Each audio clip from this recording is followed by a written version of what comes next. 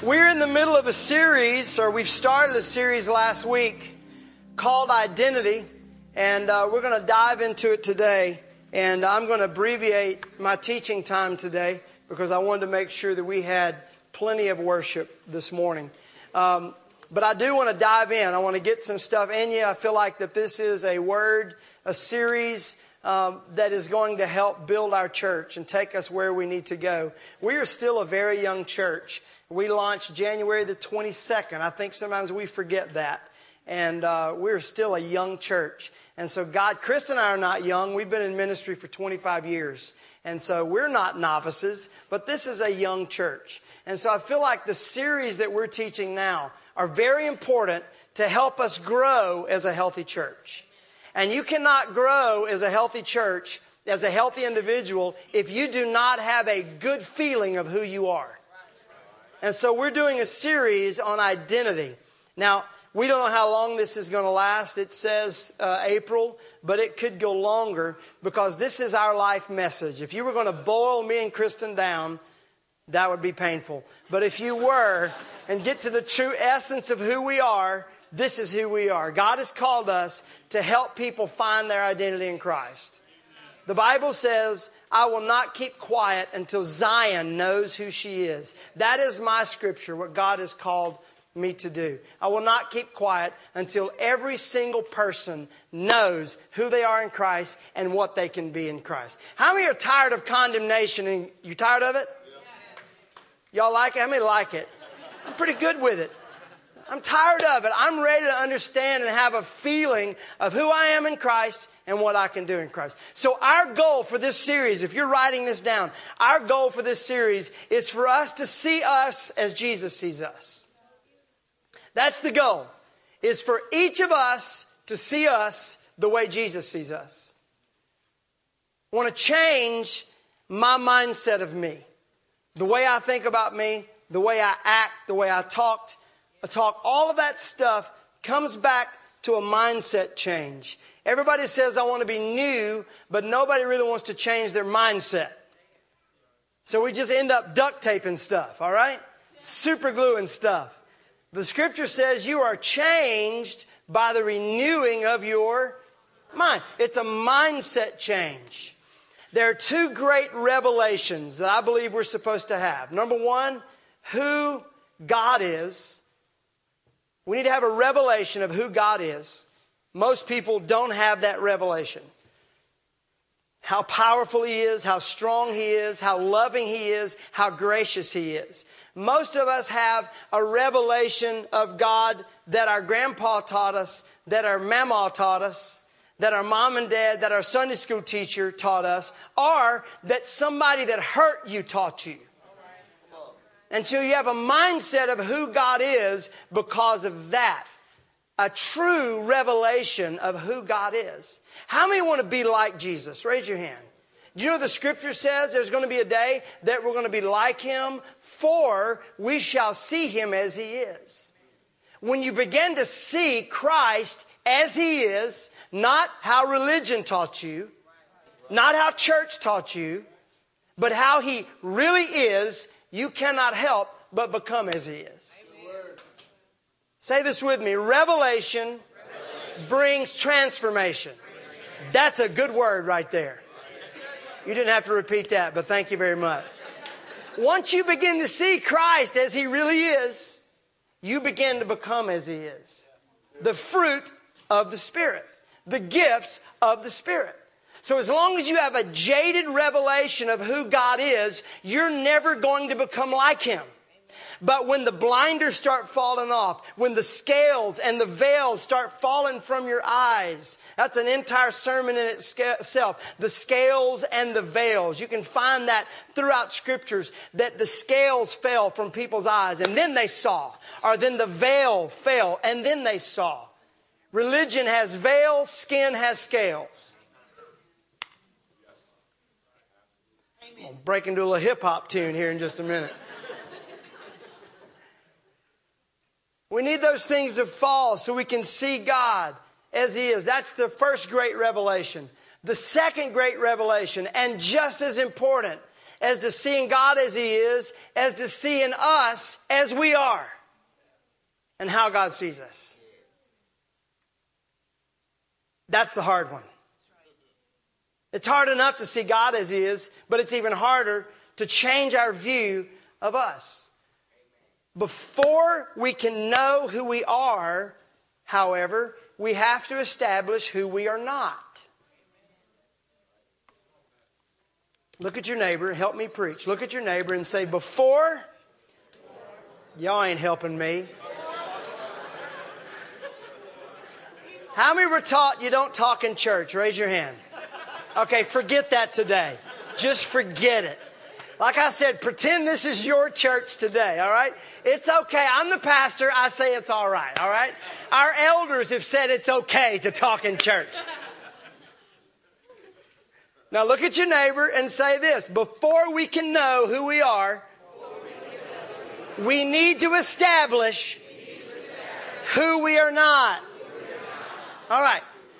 Before God can plant a true revelation of who you are, He's got to break up all of the mess and all the soil and all of the stones for years and years and years that you have put. He's got to break all that up. So that's what's going on today. That's what happened last week. Now I'm going to tell you, at the end of this service, we're going to have a moment where we're going to pray and you're going to feel something you haven't felt in church in a long time. Because we're going to break some things up today. How many are ready for that this morning? Last week we started with Jeremiah 1:5 that says, I knew you before I formed you in your mother's womb. Before you were born, I set you apart and appointed you as my prophet to the nations. We started off with this. The first, you are not a mistake. You need to understand this. Even if your mom and dad said, we didn't plan for this little prize, you are not a mistake. You are not. We talked about 4 things last week. Leave that scripture up. You are known. You are handmade. You are set apart, which means approved. And you are appointed. If you can grab those 4 things, I am known by God. When Jeremiah says, I know the plans I have for you, says the Lord. You know why? Because He's known them before you were even formed. And He doesn't have to have cheat notes. That word know, you know what it means? No. Little lesson for you. It means no. I know them. I don't have to scroll back through and go, now, where did I put that note? What was I going to do with Anthony? What time he's going to do something and then he did this? And God doesn't freak out when life messes us up because He knows the plans. I knew you before I formed you. You are handmade. I'm wearing Imogene Willie jeans today. You know why I like them? They're handmade, stitched. Lifetime warranty. They tear up, I take them back. They work on them. They help me out. Handmade, every little stitch. I remember I walked in one day to the shop and the lady was in the back and she looked at my jeans and she said, I made those. I said, how do you know? There were 4 people working. She said, because the cross is a little crooked. The plus is a little crooked. I always make a little crooked so I know the ones I make. Handmade. Don't you love the fact that God can look at you and say, I made you. I made you. Hand made you. You're set apart. That means taken out of the flock and set apart. That word, that really means approved. You have been approved to do what God wants you to do. Somebody needs to receive this morning. That was a little nod. It was like, yeah, okay, I'll take that. No, come on. Somebody needs to, because you have felt so disapproved of all your life. You feel like your parents don't approve of you. The music industry doesn't approve of you. School doesn't approve of you. God doesn't approve of you. Am I talking to anybody here? Just disapproval. If you're like, I can't do anything good enough. Grab hold of this. He selected you and He set you apart. You are approved of God. And then lastly, we learned last week, not only are you approved, but you are appointed. If God approves you, then He appoints you. You are set aside to do something great. And once you've been appointed, you can never be disappointed. Once you're appointed, you can never be disappointed. So if you're facing disappointment, you don't have your eyes on your appointment. Well, so-and-so just disappointed me. Why? Because you put your hope in them. The Bible says that hope never disappoints. Don't put your hope in a person or a job or a career or a promotion. Come on, somebody help me. Come on, at least those you got a Pentecostal background, at least an amen, a nod, something.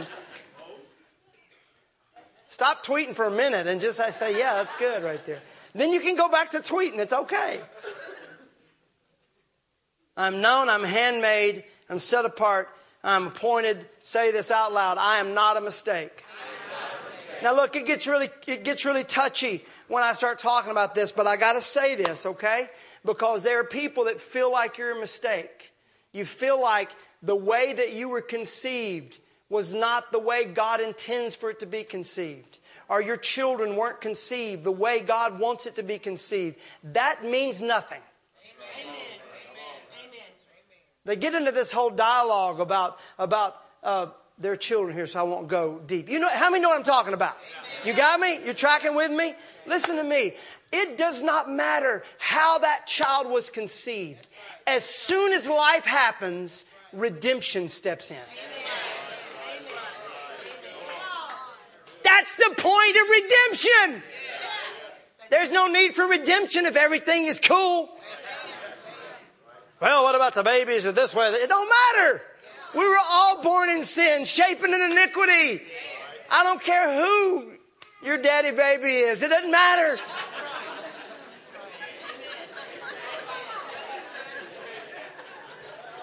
I love getting the religious right there on that one. They're like, oh, what's he even talking about? You know what I'm talking about.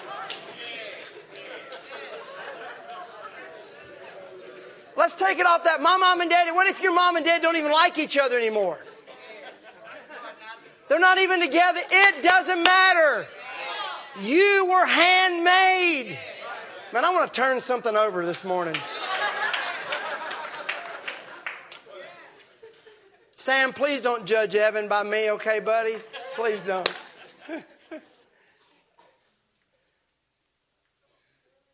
I am not a mistake. And if I'm not a mistake, that means my mission is not a mistake. I got to dive into one more. You think I'm just going to... If I don't get to another point, you're going to think I just microwaved last week, okay? So I'm going to go there. I'm going to prove to you I'm ready for today, all right? Look at this. All my notes, color-coded and everything. Look. See? They're all there. I got many. I can just keep going. How many of y'all want? That's the whole series. That's the whole series, right? I just wanted you to know Pastor was ready today, all right? Secondly, first of all, I'm not a mistake. Secondly, I am not my own. Remember we're talking about before I can really know who I am, I got to know who I am. I am not my own.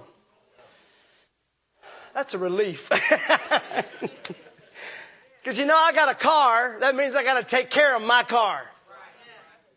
I got a house. Me and Chris, I got to take care of our house. Man, if I had me, whoo, Jesus. 1 Corinthians 6, 19, 20. Don't you know that your body is the temple of the Holy Spirit who is in you, whom you have from God? And you are not your own, for you were bought at a price. Therefore, glorify God in your body and in your spirit, which are God's. You grab hold of this right here, it changes your whole life.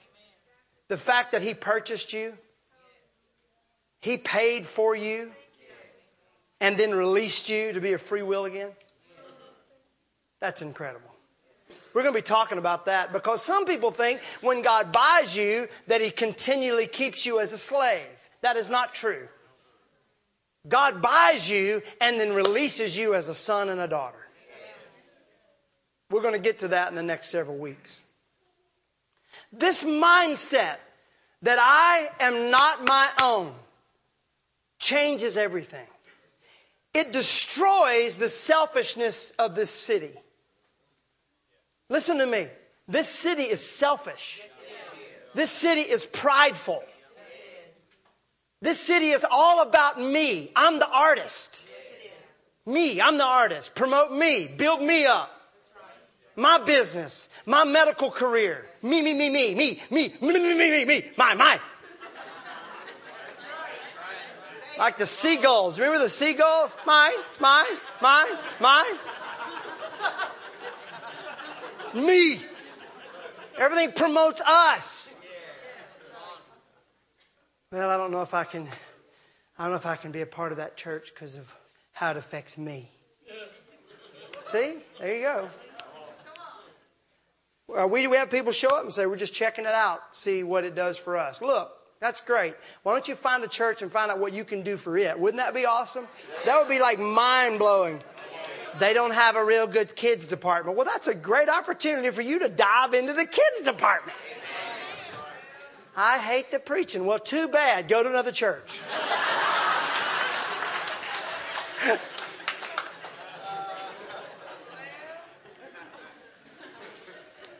See, this mindset of I'm not my own, it destroys this selfish thing that it's all about us.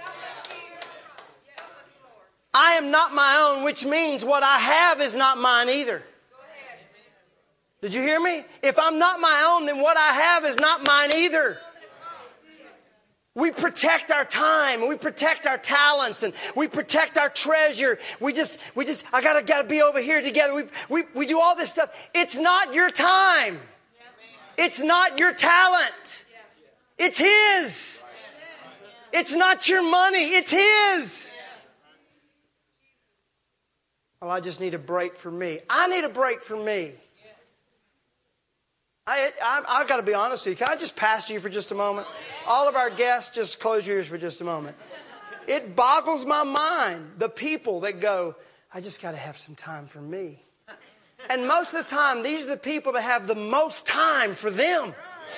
And I look at the mamas with 8 kids showing up, setting stuff up. I look at Tara and Brandon Cliff showing up with a special needs child running our Hills Kids crew. But people just need time. See, that's because you think your time is your time. What if you, in a medical need, you show up and the doctor says, not now, it's just my time. My time. What if you called me and Kristen at 3 o'clock in the morning like you have before, and I just said, no, it's my time. Not, it's our time. It's not your time. It's His time. That doesn't mean you got to be a slave. Thank God if you attend the Hills, we're not a church that's going to be a taskmaster out of you. Because we treasure family, we treasure time. But don't turn boundaries into barriers. This is my time. No, it's not. It's not your time. It's not your family. It's not your destiny. He bought you. He owns it all. And we talk about giving your heart to God. Come on, that's what we're talking about. You giving it all to Him. Psalms 100 says, know the Lord that He is God. It is He who has made us and not we ourselves. We are His people and the sheep of His pasture. Look at your neighbor and say, there is a God. And you're not Him.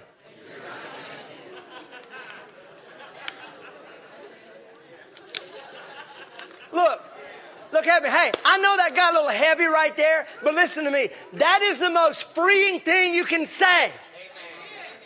Chris and I went to a church to speak one day, and this church was exploding in growth. They had people everywhere. It was just banging. Now, we had been there the year before, and it was just like crickets. Everybody say amen. Just quiet. Nobody there. We show up the next year, and things are just like boom, people everywhere.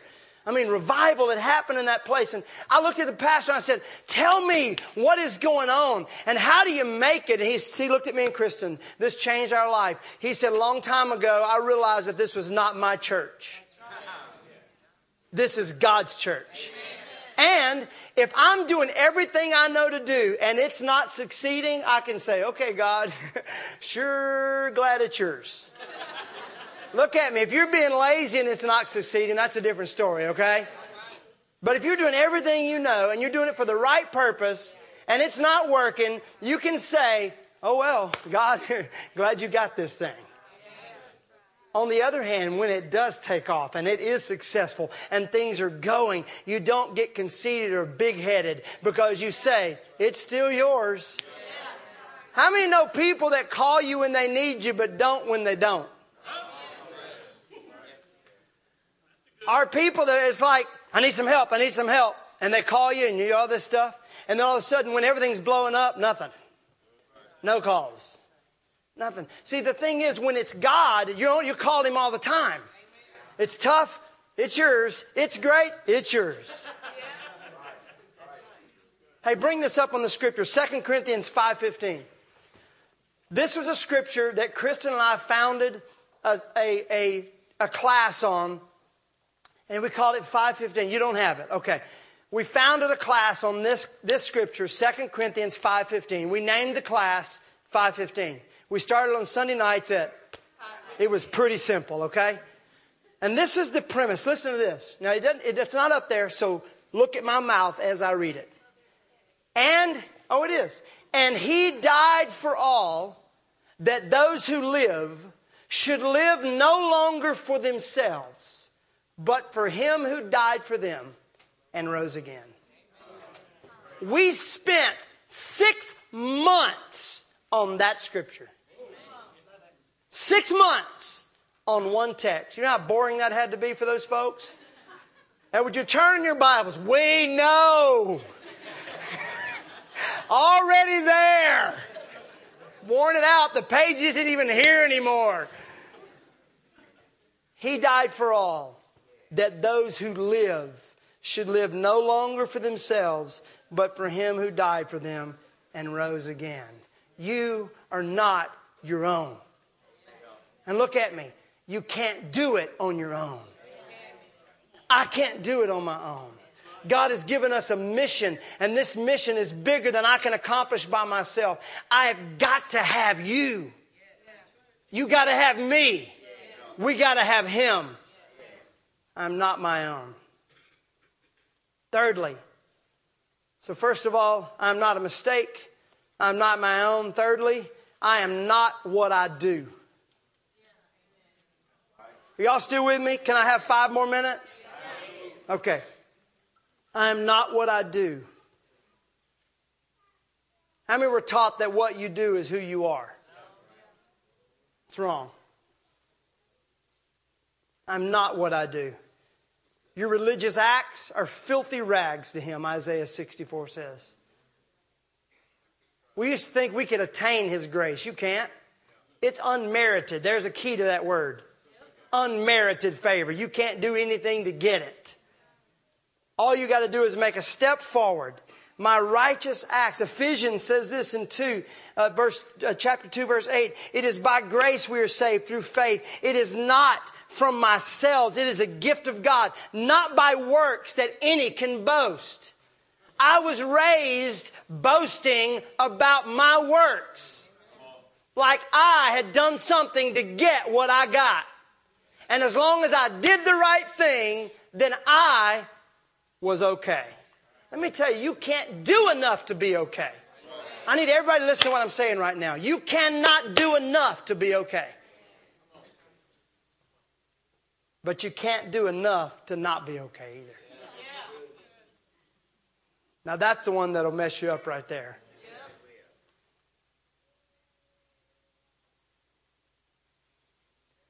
Let me tell you something. One of the greatest lies the enemy tells us is that hard work works. Listen to me. The greatest lie the enemy tells us is if you're a hard worker, you're going to do great things. That is a lie. Because hard work comes back to me. How did you get what you got? I worked. I'm a self-made man. See, that's the problem right there. We can show it. Look at the sweat. I got it. Me.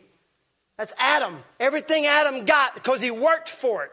When the right way to be is be in relationship with God and you don't have to work for anything. It just shows up. Adam never had to work for anything in Eden. It was always there. That's very good.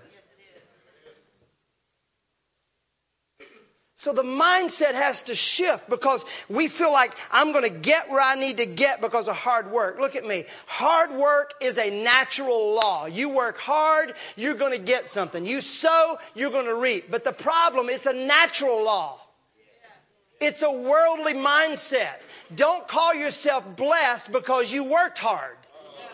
That's not blessed. That is a natural law going into effect. You worked hard, so you got. Read what Jeremiah says. Jeremiah 17:5. Jared, please come get on this piano so I will stop speaking today, okay? Jeremiah 17:5 says this. Now, this is going to be life-changing for some of you. This is what the Lord says. Cursed. Everybody say cursed. Cursed are those who put their strength in mere humans, who rely on human strength. Get in the key of I will be all right. Thank you.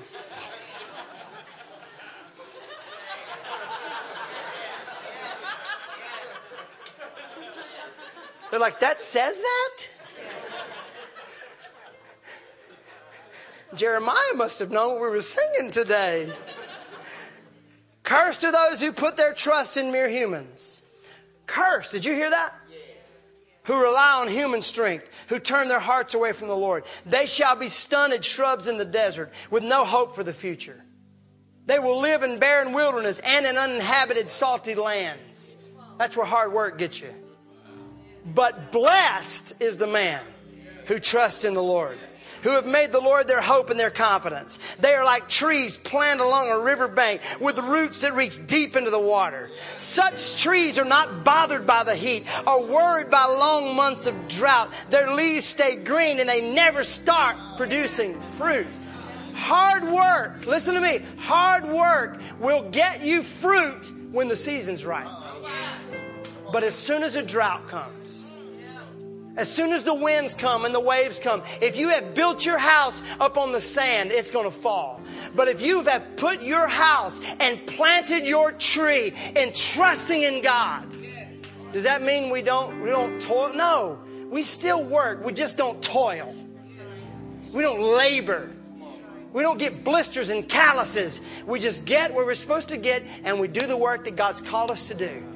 But we do this trusting in God. The human heart is the most deceitful of all things and desperately wicked. Everybody ever heard somebody tell you to follow your heart? Don't do it. Follow your passions. Shut up. Don't follow your passions. Don't follow your heart. It will mess you up. Matter of fact, it says, who really knows how bad it is? But I, the Lord, search all hearts and examine secret motives. I give all people their due rewards according to their actions deserve. Look at me. Why do you want what you want? Why are you writing? Why are you fighting and digging and planting and working? Why do you want it? Look at me. I want you to, the motives matter. Listen to me. If you don't hear anything else, hear what I'm saying. The motives are the only thing that matters. I'm reaching for somebody. I feel like an old-time evangelist today. I'm reaching for somebody right now. Listen to me. Listen to me. Somebody who loves you. Listen to me. The motives matter. Why you do what you do. Not why you tell people why you do what you do. Really getting it down to your heart. Why are you doing what you do? Maybe even why you tell yourself you do what you do. Because we lie to ourselves. What does it really mean? Why am I doing what I'm doing? Understanding the difference in being driven and drawn. I know he's playing, but don't tune me out. Listen, there is a difference in being driven and drawn. Driven means there's something from my past that's driving me. I'm a driven man. What are you driving? What's driving you? You going to prove something to somebody? I'm going to prove all the naysayers wrong. Why? I'm going to make my way. My daddy said I couldn't do it. My church said I couldn't do it.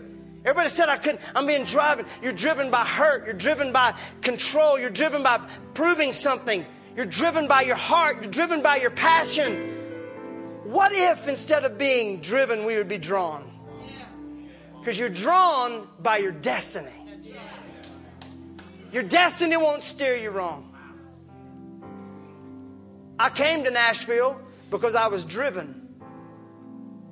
Something was driving me here. I was getting away from something. I was driven. But when those planes of that airplane came underneath those clouds, and I burst into tears 8 years ago in July, not knowing that we were going to pastor a church, suddenly that driving turned into a drawing. And nothing could stop me to do what I'm supposed to do. The difference in David was he wasn't driven, he was drawn.